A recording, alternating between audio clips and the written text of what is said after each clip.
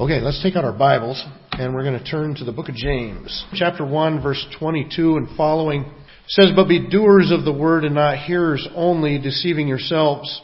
For if anyone is a hearer of the word and not a doer, he is like a man who looks intently at his natural face in a mirror. For he looks at himself and goes away and at once forgets what he was like. But the one who looks into the perfect law, the law of liberty, and perseveres, being no hearer who forgets, but a doer who acts, he will be blessed in his doing." The book of James is a pretty interesting book. Most commentators have compared it to the book of Proverbs and also to the Sermon on the Mount. There's many parallels between the Sermon on the Mount and the book of James. And that makes sense. The James that wrote it, as best we can tell, is the half-brother of Jesus. And so he would have grown up around Jesus and would probably be very familiar with the Sermon on the Mount. He also, being a devout Jewish person, would have been familiar with the book of Proverbs. The book of James is a bit poetic. It's beautiful. At the same time, it's bold and it's to the point. There's 108 verses in the book of James, and 54 verses contain a command. So you're getting a new command about every other verse as you go through this book. It's intensely practical, and for that reason, I remember when I was a new Christian, the book of James very early became one of my favorite books because it's just so practical at how to live out your Christian life. The Bible Knowledge Commentary called it picturesque and passionate. I expressly liked what the Bible Project labeled it. It's called it a beautifully crafted punch in the gut. That was a great summary. Well, if I look at the book of James as a whole, like I said, it covers many subjects and it kind of speaks directly to the point. Heavily banked in the Old Testament. He's going to reference 21 different books of the Old Testament in these 5 short chapters.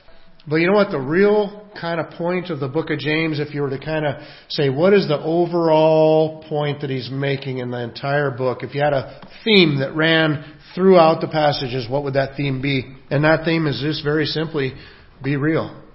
Be real. This is not a book that focuses a lot on Christian precepts. You can recognize that they are the support for the actions that he calls for.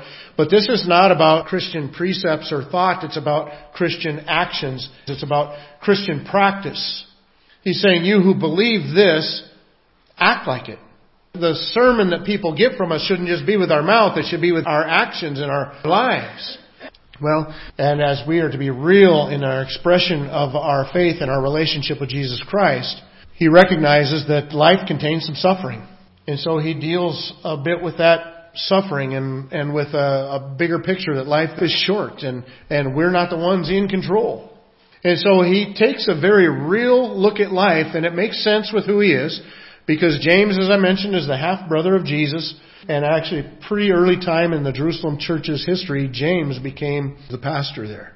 And Jerusalem, as you know, went through some real trials. Persecution began heavily on the church in Jerusalem, and Christians were being persecuted for their faith. Not only that, but there was a famine that hit Jerusalem and the surrounding area at a time. So James is a person that would have been very familiar with suffering. And what it is just James expanding his ministry. The same wisdom that he'd been sharing with the church in Jerusalem as they strive to live a life faithful to God through those troubling times, he now tries to spread that to other people that are not in Jerusalem, that are scattered about, facing some real sufferings in their life as well. And James tries to give them some encouragement, some commands, some strength to be able to stand up and live for Christ in their situation, to be real. Well, as we look through this passage, and we find that there's some tests to go through. As we look through the book, there's these tests that will help demonstrate that you're for real. We're going to look at 6 tests, and then we're going to look at 3 tools that God gives us to be able to prove well in those tests. Well, the first test that we see is that your religion should be visible. And that's the prominent theme throughout this book, is that if you are a person of faith, then we should be able to see that in your life. There's different things that should be visible. The word Christian means to be like a little Christ or a Christ follower. Well, if we're a little Christ or a Christ follower, then other people should recognize that in our lives, and that's pretty much what James is dealing with. Now, as Christians, we often kind of shy away from that word religion. We usually like to say, well, it's not really a religion, it's a relationship. And the point that we're making when we make that point is true.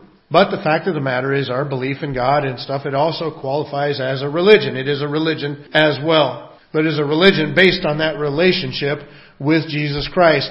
James chapter 1 verses 26 and 27, he says, if anyone thinks he is religious and does not bridle his tongue, but deceives his heart, this person's religion is worthless.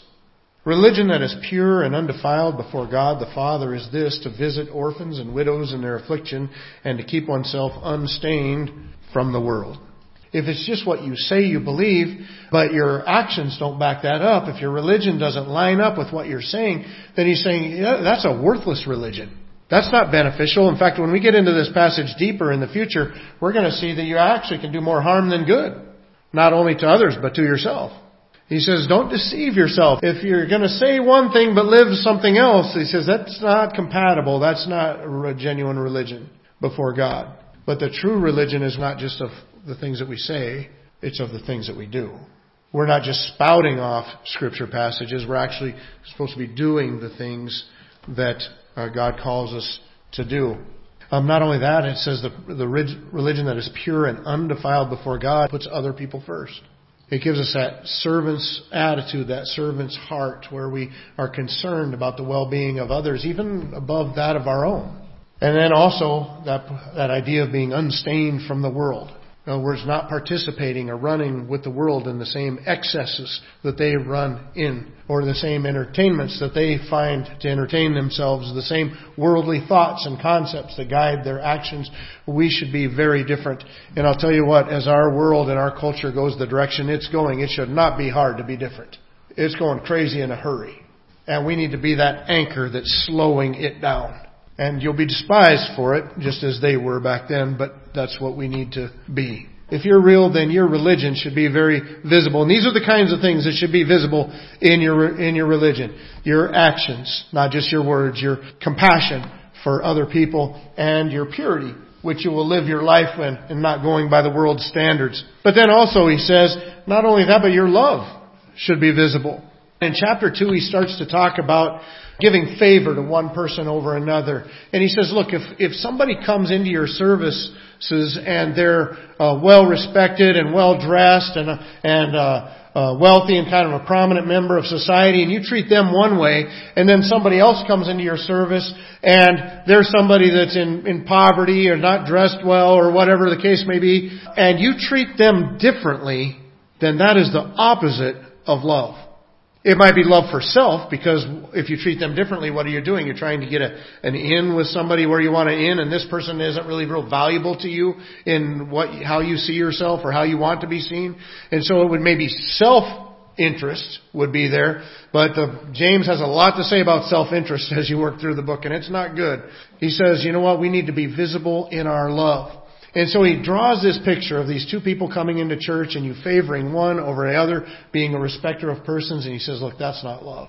And in chapter 2, verses 8 and 9, he says, if you really fulfill the royal law according to the Scripture, you shall love your neighbor as yourself, which remember is both an Old Testament and a New Testament command. You are doing well, but if you show partiality, you are committing sin and are convicted by the law as transgressors. So think about that. These people in their churches, people were coming in the door and they were treating them differently based on who they were. James says you're actually sinning within the church. I remember one time years ago, I was a fairly new Christian, but starting to get involved in ministry and stuff, not gone off to Bible college yet. Starting a kids ministry on a Wednesday nights and trying to get some kids from the neighborhood in and kids from the church in and teach them the Bible and reach them with the gospel. And I remember talking to one guy, and he says, well, if you really want to get kids in a kids ministry, go to the projects. He said, you will get a lot of kids from the projects. And I did. I talked to the pastor. I said, I'd like to go down to the lower income housing, and I'd like to use the church van that was sitting in the parking lot most of the time. And the pastor said, great, do it. And so we started going down door knocking in there, inviting people. We got Wednesday night program too for your kids. We'd like to come. We'll come pick them up even. And they let us come pick them up. And pretty soon we had a pretty full group of kids that were having a Wednesday night children's program, and we were having a great time trying to reach them with the gospel, and we did that pretty much up till the time we headed off to Bible college. And I remember at another point I talked to another pastor. I don't remember what the subject matter all was, and he said to me about a certain class maybe you'd call it of people or whatever. He said, you know what, that's not the kind of people you build the church on. You got to have these solid families to build the church on.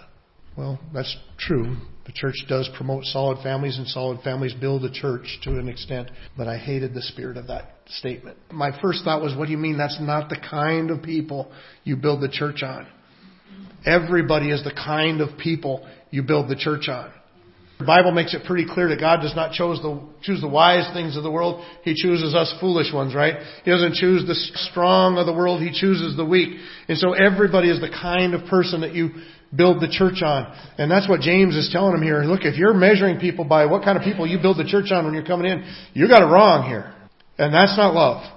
Because our first thought when people walk in the door should be, what can we as a church do for them?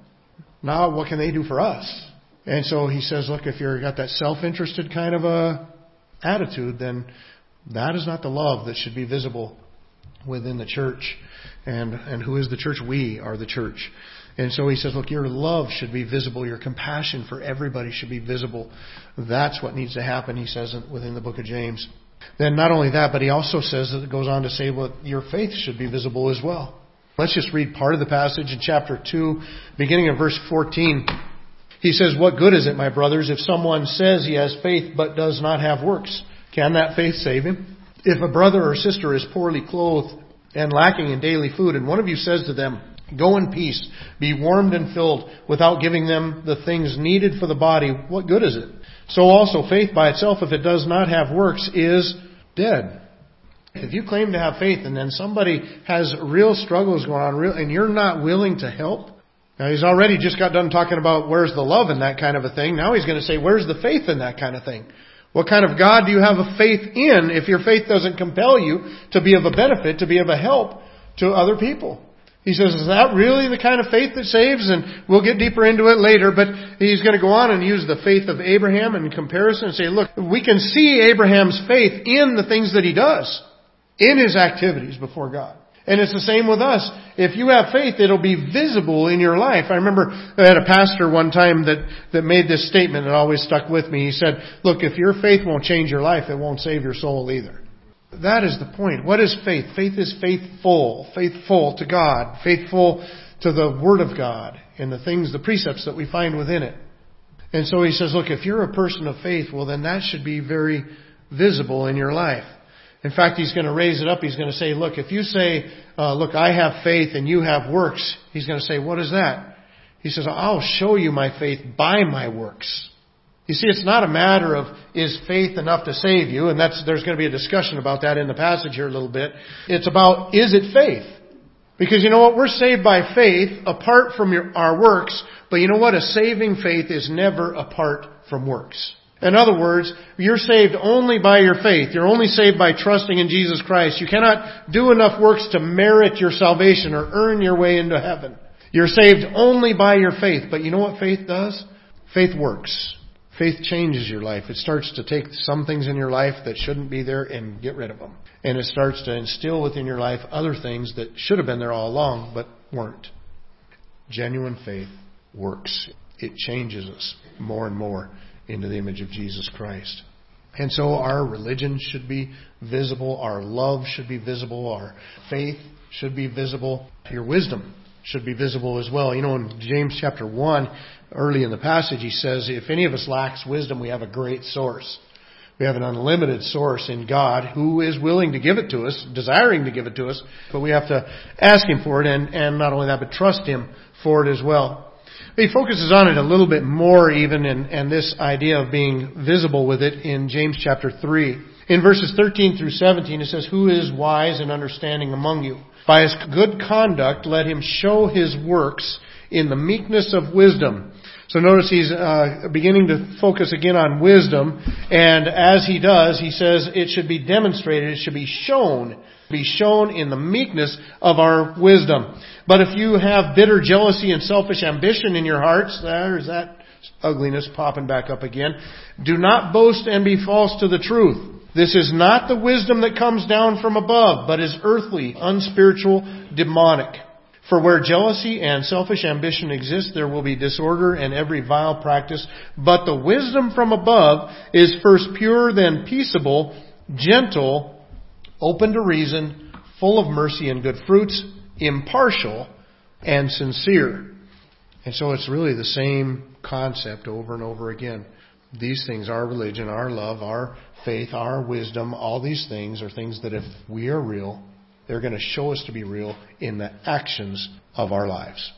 Well, then he goes on also to point out humility. Now in chapter 4, it begins dealing with our response to the world and not being a friend of the world. To be a friend of the world makes us the enemy of God, and it deals with our relationship to worldliness and this world system of thought and this world system of evil that's around us and our participation or lack of participation in it.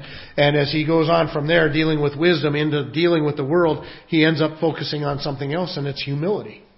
And that makes sense, because if you are participating in the world in an unscriptural way, because there's, of course, the world that God loves, which is the people of the world, and then there is the world that God hates, which is the ungodly system of the world that's involved there.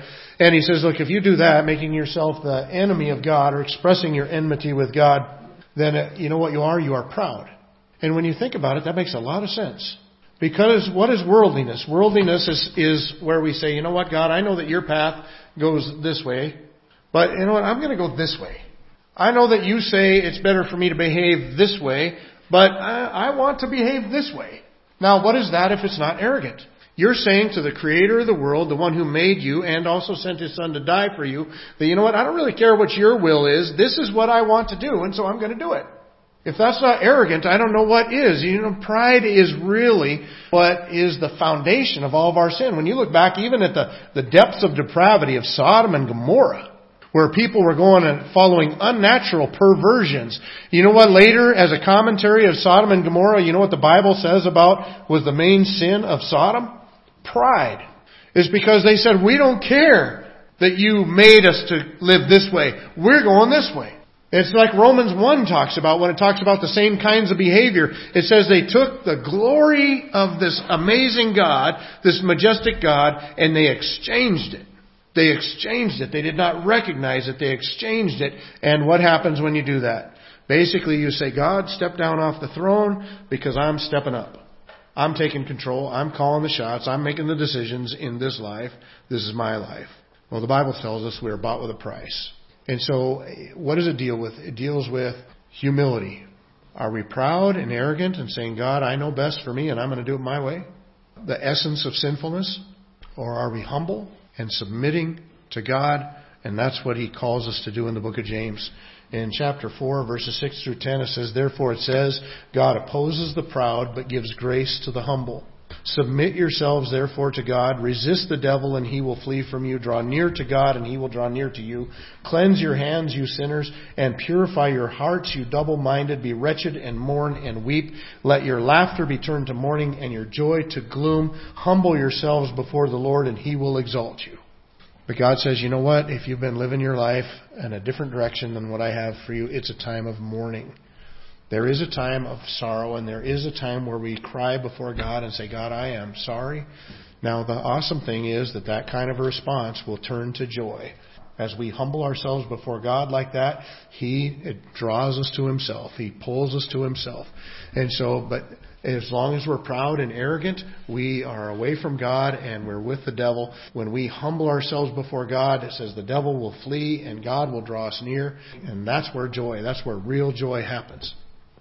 You know, I know dealing with family issues sometimes in the lives of kids and teenagers, you know, sometimes you'll have headbutting, right? Because a kid says, I want to do this, and the parent says, you're not doing that. The kid just feels like, I need to do this in order to that's what's going to make me happy. That's what I want to do. And the parent's saying, no, you're not going to do it. Now, why is the parent saying, no, you're not going to do it? You know why typically the parent is saying, no, you're not going to do it? They're saying it because they know that there's some dangers in that activity. There's some pitfalls within that thing, and that is not the path to any lasting happiness. It might give you, as the Bible says, a little bit of pleasures. You can enjoy the pleasures of sin for a season. It might give you a thrill for a little while, but you know what? On the other side of that little thrill is a lot of unhappiness, and you're headed right for it. But the parents know that if you go this other direction, God's direction, it may not look as exciting at the moment, but a real deep and lasting joy accompanies that direction. You know what? It's the same with God. God tells us there's things that we need to not be doing, things we need to stay away from, and some of those things look appealing to us. Some of those things look enticing to our sinful nature. And we think, boy, that looks fun, that looks exciting, that looks happy. That's a good time. It's a trap. And God knows if you go His way is a deeper, more satisfying, more fulfilling, lasting joy and happiness than you will ever hope to find in that kind of a place, in those other activities. It comes through humility. It comes through humbling ourselves before God, submitting to Him, rather than arrogantly saying, nope, God, I got this one. I know best here. God's just going, no, you don't. You have no idea. The last test that He puts us through is patience. In chapter 5, He starts dealing some more with possessions. He starts dealing with kind of the rich and the poor. And He's saying, look, you rich, possessions aren't going to buy you anything. They're not going to buy you any lasting happiness or joy. They're not going to buy you any position in heaven or anything like that. In fact, He says, you know what your wealth does? Your wealth is going to rot with you. You're going to go to the grave one day. Our life is a vapor, appears for a little time, then vanishes away. We're like the flowers that prop up one day and they're dead the next. Our life is brief. He says, you know what? Your wealth does the same thing. It leaves too. It corrupts and it rots. Well, he goes on in verse 7. He says, be patient. Be patient, therefore, brothers, until the coming of the Lord. See how the farmer waits for the precious fruit of the earth, being patient about it until it receives the early and the late rains. You also be patient. Establish your hearts, for the coming of the Lord is at hand. He's writing to these people that are undergoing some sufferings and some persecutions, some hardships. And he says, just be patient. Just keep trusting God. You know, when a farmer goes to grow his crop, it doesn't prop up overnight. Well, you know what? God is not only growing fruit and trees and stuff like that. You know what He's growing? He's growing you. And He's growing you, and you take time. Well, one of the holidays that we celebrate, our family loves to do prime rib for that every year. And, you know, it takes a few hours to cook that, and you have it seasoned before, and it sits in the fridge a day before that. And so there's this whole long process to getting a good prime rib, and we love it. Now, you can have that good prime rib dinner, or you can have pizza rolls in about 10 minutes. Right, but which one do you want? Well, that's the way it is. That's the way it is with trees. That's the way it is farming, growing stuff. That's the way it is with growing you. That's the way it is in your life. You're going to have a good, solid life and a strong life. You know what that means? It means you're going to have some tests, and you're going to have some trials. You're going to have to learn how to respond to some suffering. And you're going to have some good times and things as well. And you're going to have different relationships with people. Some of them are going to be hard relationships. Some of them are going to be much more natural relationships. But there's all those things that come into our life. And what is He saying? He's saying, look, be patient. Be patient. In the end, it's all your good. But be patient. Well, in this very practical book, he calls us to these very practical things. He says these key areas of your life, they have to be very visible if you're real. If you're genuine, then your religion is going to be visible to people. Your love, your faith, your wisdom, your humility, your patience, all that is going to be, people will be able to see that in you because it's the fruit that the Holy Spirit produces within you. And it's what happens when we abide in Christ. Well, throughout the book of James, he also points to a few tools that help us to do just these things. And these tools that they begin with are, one, the Word of God. He leans on the Word of God heavily. As I said, he alludes to 21 different passages in the Old Testament as you go through this short book of 5 chapters. And so he banks heavily on Scripture. But not only that, he recommends Scripture to us heavily. Back in chapter 1 and verse 21, he says, therefore put away all filthiness and rampant wickedness and receive with meekness the implanted word which is able to save your souls. It's the Word of God that brings to our attention the gospel of Jesus Christ and brings us to that born-again experience where we put our hope and faith in Jesus Christ. But it's also that which grows us. He encourages us in verse 22 through 25, but be doers of the word and not hearers only, deceiving yourself. For if anyone is a hearer of the word and not a doer, he is like a man who looks intently at his natural face in a mirror. For he looks at himself and goes away and at once forgets what he was like.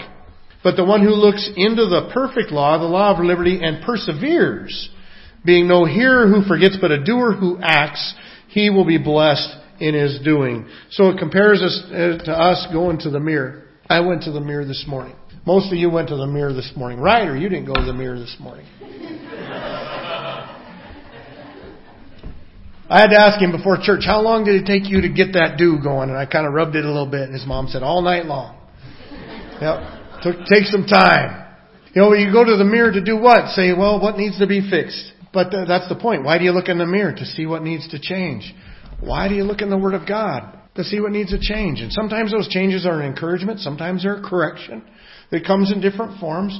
Who would go to a mirror and look at the mirror and say, man, my hair's a mess, and then turn around, walk away and say, forget about it.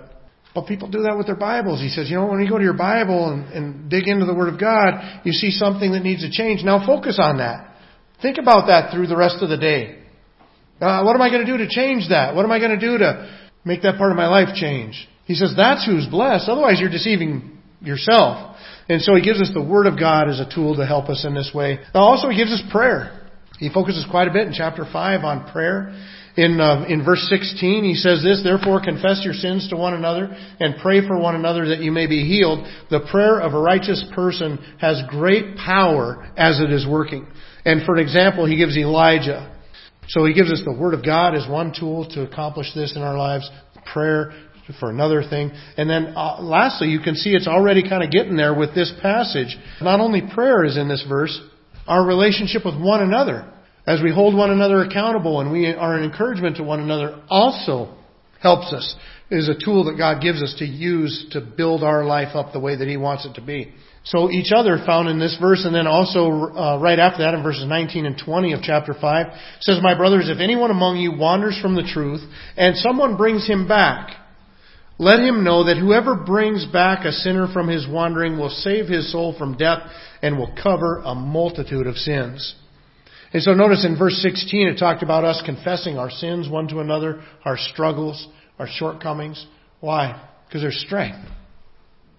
There's strength in one another. It's that old thing about a rope, right? One strand easily broken, 3 strands woven together, much more difficult to break. He says, if we have one another and we share our struggles and our faults, confess our sins to one another, hold each other accountable. He says, you got somebody that's wandering off the path, somebody pulls them back. This is serious business. And that's why God gives us these tools to help us. And what are the tools that we have? It's the Word of God, it's prayer, and it's each other. We need to be real. No point in being anything else, is there? Anybody have the goal, lofty ambition of being fake? No. We need to be real. Well, the book of James helps us do that. It tests our reality. Can I see your religion in action? Can I see your love for other people in action? Can I see your faith? How about your wisdom or your humility or your patience? What do we see when we look at ourselves through those lenses, through those tests? He says, we've got some tools for you as you dig into God's Word and start to do the things, make the changes that it calls for in there. As you pray and lean upon God, and as you lean upon one another, helping one another to grow in that relationship, then that helps us to be real. You see, church isn't a gathering of hypocrites, nor is it a gathering of people that have got it all figured out.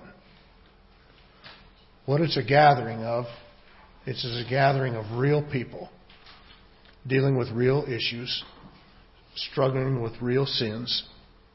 And as we come together and learn the Word of God and pray for one another and help each other, we grow in that relationship with Jesus Christ, and our faith, our love, our religion, all those things is demonstrated in a very visible way in the world in which we live.